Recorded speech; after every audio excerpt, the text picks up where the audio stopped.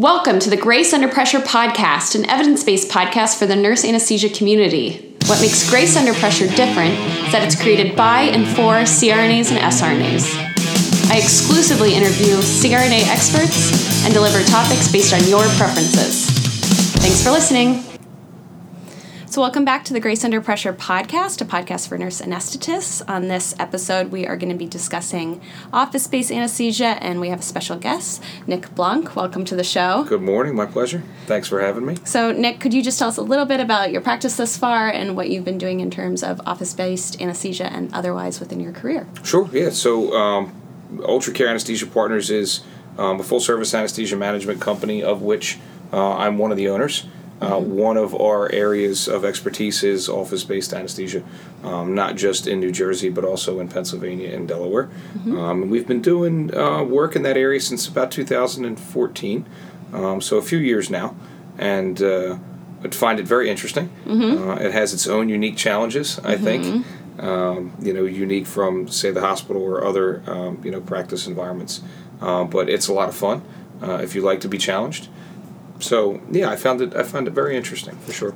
Can you just give us an exact definition of what makes something office-based? Is it about access to equipment? Is it about the type of procedures they're doing? Or is it about the type of anesthesia you're giving? Yeah, you got it. It's probably a combination of all three of those factors, okay. Right? The state of New Jersey specifically has different regulatory bodies for different practice environments.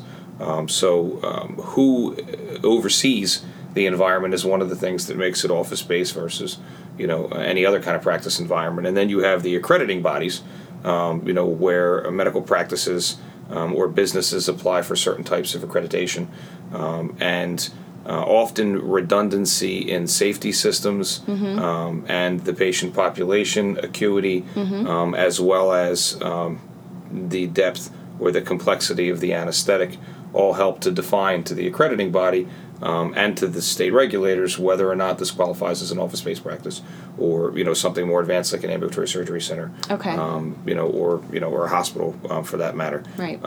There is a fair degree of latitude with what procedures can be performed within offices versus what have to go to ASCs and what has to go to hospitals.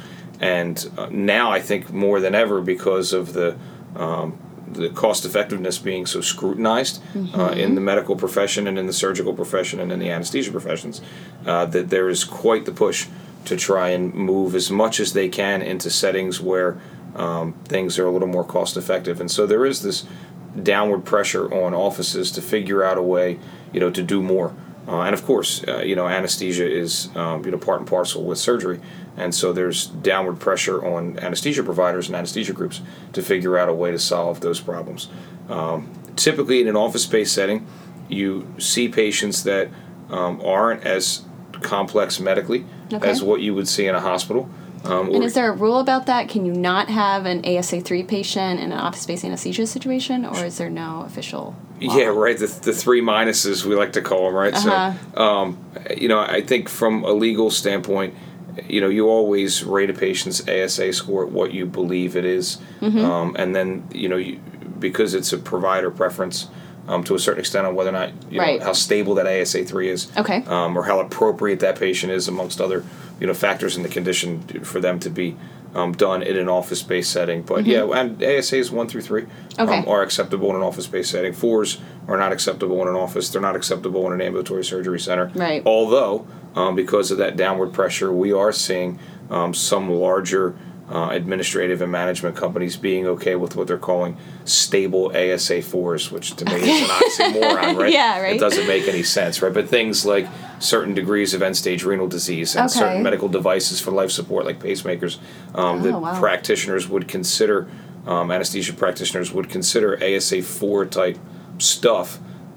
These larger management companies for very minor procedures, colonoscopies, endoscopies, things of this nature, they're saying that it's acceptable to do them, and they're setting up policies and procedures to mitigate the liability so that these patients can be done there. But typically ASA 1 through 3 is what we see in an office. And I can tell you, traditionally, once you start running up against ASA 3s, they get scrutinized to a larger extent. They really have to be pretty clean and clear in order to be done, in an office. Because again, the infrastructure, the redundancy of safety systems is not what it used to be. Now, I say that kind of tongue-in-cheek because the last year, in June actually of last year, the legislature signed a bill that requires single-room physicians' offices where surgeries are performed to license with the state of New Jersey as ambulatory surgery centers, not just physician offices, right?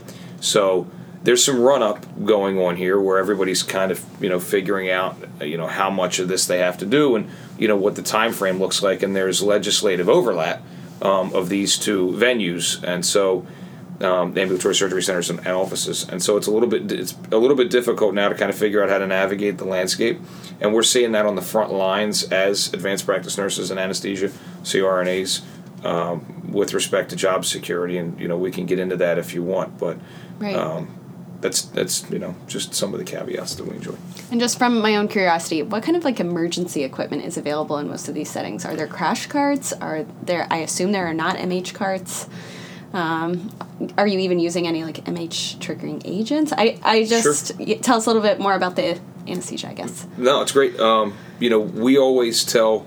So if you follow the ANA's guidelines and standards for office-based anesthesia, there's a great list on their website. That's my little plug for the ANA and for the New Jersey Association. But there's a great list on there for what types of products and what types of systems need to be present in an office in order for it to be compliant with our standards of care. Okay. And the standards of care are important because that's one of the things that'll be thrown in your face if you're ever sued by quote unquote, or tried by a jury of your peers. So you typically see all of the same standard rescue equipment that you would find in any other crash car. There has to be a minimum complement of ACLS drugs. There has to be a minimum complement of airway instrumentation and the supportive devices. There has to be, suction and supplemental oxygen sources and things of this nature. And you're always balancing that against the patient population that you're dealing with. If you're doing pediatrics or if you're doing special needs populations, that there's complexities that exist within, their airway anatomy or, their physiological makeup. And so, you may specify that you want to have a little more of this or a little more of that, on hand for certain things. And you may even be more specific with the types of rescue equipment that you have. Maybe you prefer certain types of, bag valve ventilation systems or, et cetera. Right.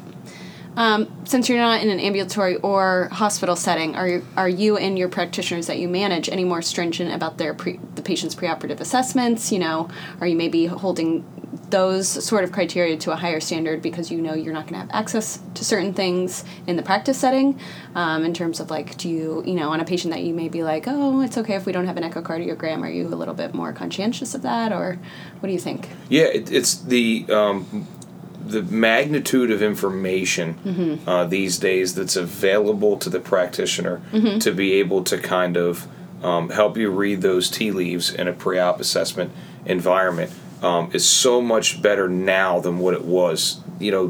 Big data playing a role here and being able to run data analytics on patient populations, it's all just pouring in now. Yeah. And so you can find great resources. The American College of Cardiologists and the AHA in 2014 released these guidelines for the way that's very algorithmic for how you should proceed in certain situations when it comes to cardiac care or when it comes to valvulopathies, things of this nature.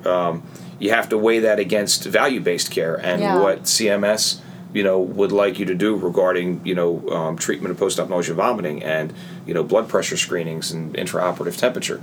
But the relationship between the patient and the provider, I find, is still one of the most important variables in all of this. Because patients who typically come in to have a procedure done have resigned themselves psychologically that they're going to have this done today. And so there can be, in certain patients, a certain degree of obstinance when it comes to, being honest with whether or not they did eat or drink in the morning or whether or not their blood pressure is, falls within certain standards or what have you. Right. And so having that trusting relationship, they really feel like you're on their side and you just want to get them through this.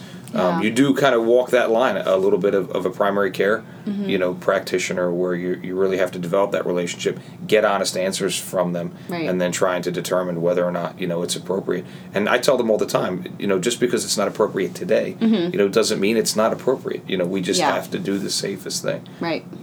And I find that very rewarding. I know most of the practitioners that work in office space environments also find that very rewarding. It's a challenge to build that trust. And oftentimes, you are making recommendations.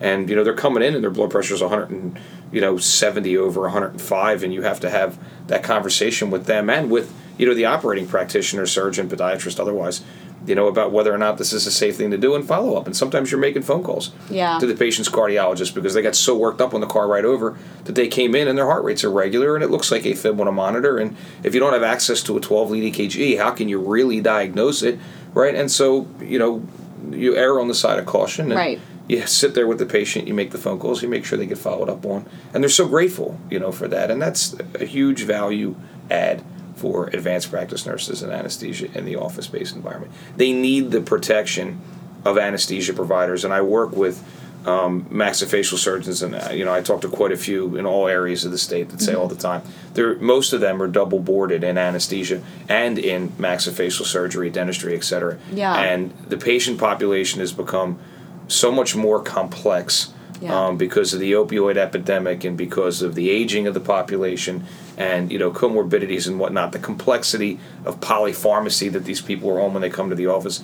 And, the fact, to their point, the fact that somehow some regulator says that it's safer for them to do the anesthesia themselves and do the procedure rather than having an advanced practice nurse in anesthesia there doing the anesthesia while they just focus on the procedure, it doesn't make any sense. And it's an area that we're addressing as a state association. Yeah. And it's an area that we're addressing as a business. So now that we talked a little bit about the practice side, maybe you could tell us a little bit about the professional side, what it was like to start your own group, and then how you got these practitioners into that office-based anesthesia situation. So another great question.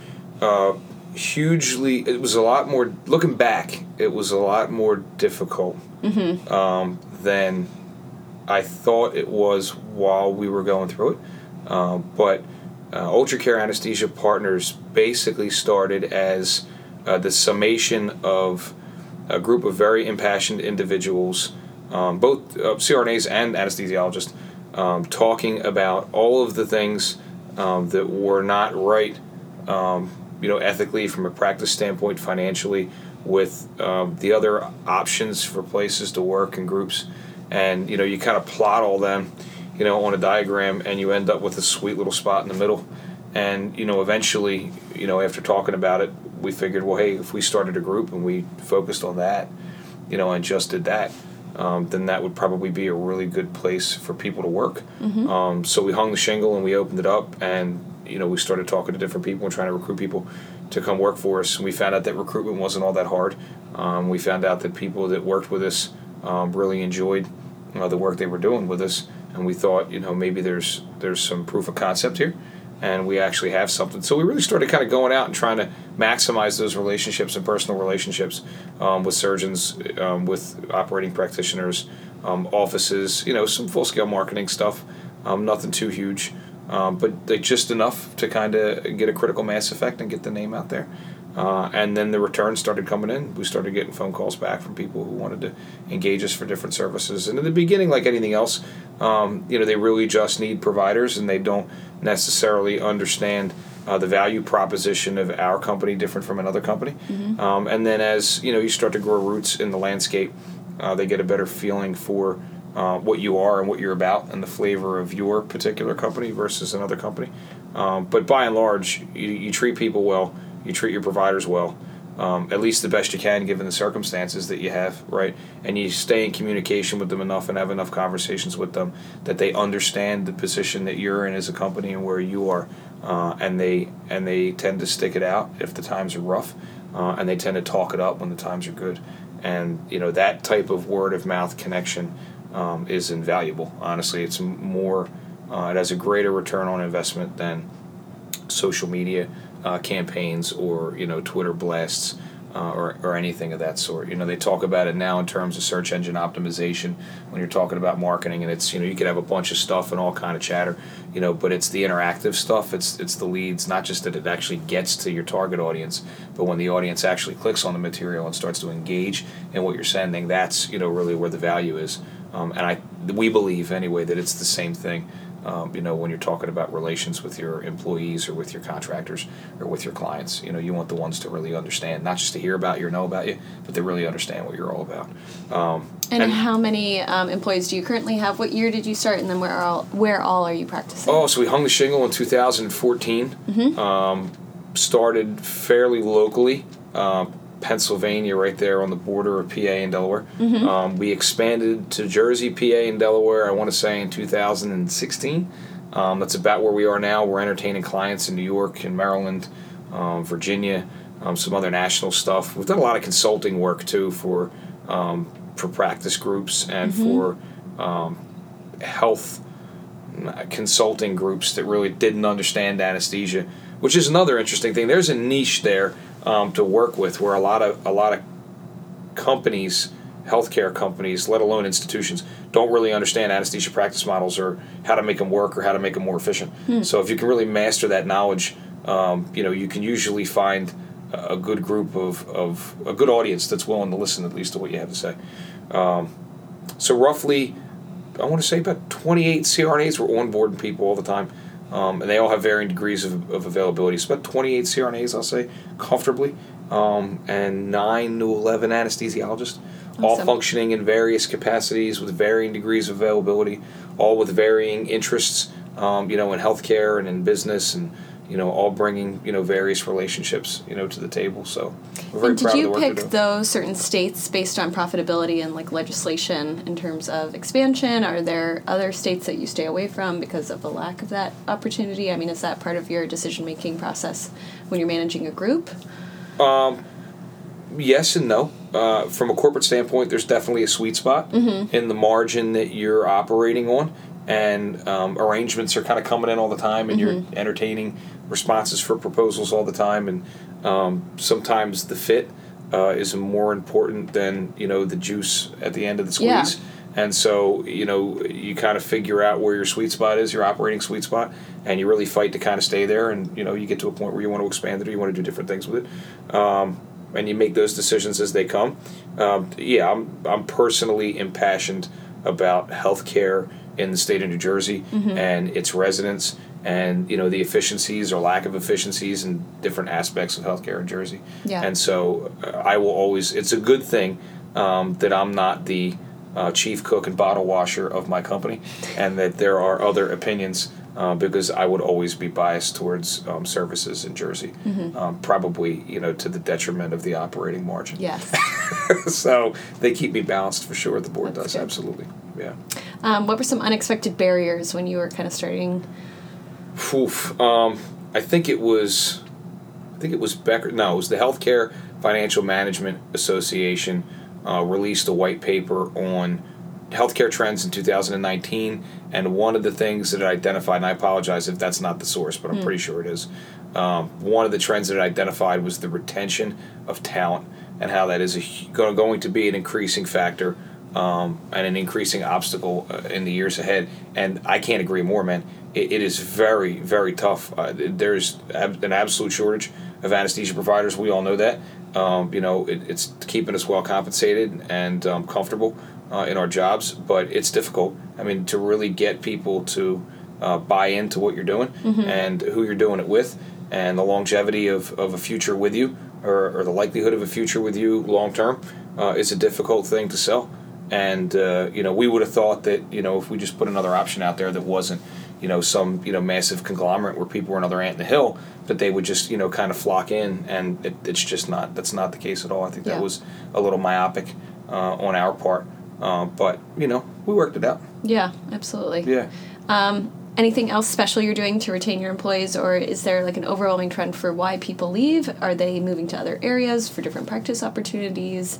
Is it their work environment? Is it their coworkers? I just wonder.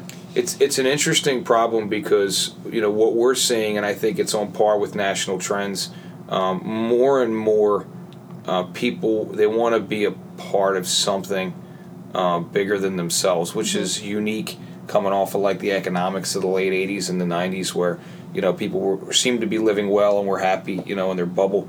Now I think there's a bit of an understanding of the reality financially within the country and economically, and people get comfortable, and once they're comfortable, they really want to understand, or at least they seem to seek, for a deeper purpose of what's behind, the time that they're taking away from their family, and are we doing something special that other companies aren't doing? I mean, it's hard to say. I don't spend a lot of time in their C-suite understanding, I'm not privy to what they're doing or why. More importantly, they're doing what they're doing. But I think we do a really good job of getting people to understand, not necessarily just with our company, but with their profession in general, that there's a bigger play here. Yeah. And it's not just about, a professional play. It's about healthcare, writ large. And we have a lot of SRNA listeners. Do you have any advice to them as new graduates? What type of job opportunities they should be looking for? What kinds of red flags? I know that's a big topic, but if you just had to share a couple pearls of wisdom. No, yeah, and again, I think it's a great question. You tend to, and this isn't mine, I pirated it, but I'm going to say it again because I think it's very important. You tend to have an opportunity to secure three things, I think, when you graduate. And unfortunately, you can only have two of the three. And one of them is lifestyle, and another one is experience, and another one is money. And so somewhere in that tripod of professional attributes when you graduate, you got to figure out which two out of the three. Yeah. And if you are convinced, or should I say, if you have convinced yourself that you are securing an opportunity where you have all three, you're probably not spending enough time distilling the facts. So figure out which two out of the three are the most important for you coming out, that are the most important for your family, and that you think are the most important for your future, and pick whichever opportunity has two out of the three. Great advice. Sure. And keep an eye on Ultra Care Anesthesia Partners. Yeah, that's right. Anything else you want to share or discuss? No, I wish all of you as students, here at Rutgers and elsewhere, good luck. I really do believe that it is, as I said to you when we were walking into the room coming in, off record, it's the best decision you've ever made in your life, and you'll understand that, come to understand it shortly after you graduate, and you owe it to your families. Take care of them. For the support that they've given you, because you're not yourself when you're in anesthesia school. And you get back to that very quickly when you're done, but a newer, better version of you, which is really cool to get to know, right? Yeah. A better financed version of you, typically. But yeah, I wish you all the luck in the world. You made a great choice. Awesome. Thank you. Thank you for our listeners for tuning back into Grace Under Pressure. You can always access these episodes at my website, www.graceunderpressurepodcast.com, and tune in next week. Also subscribe. Thanks again.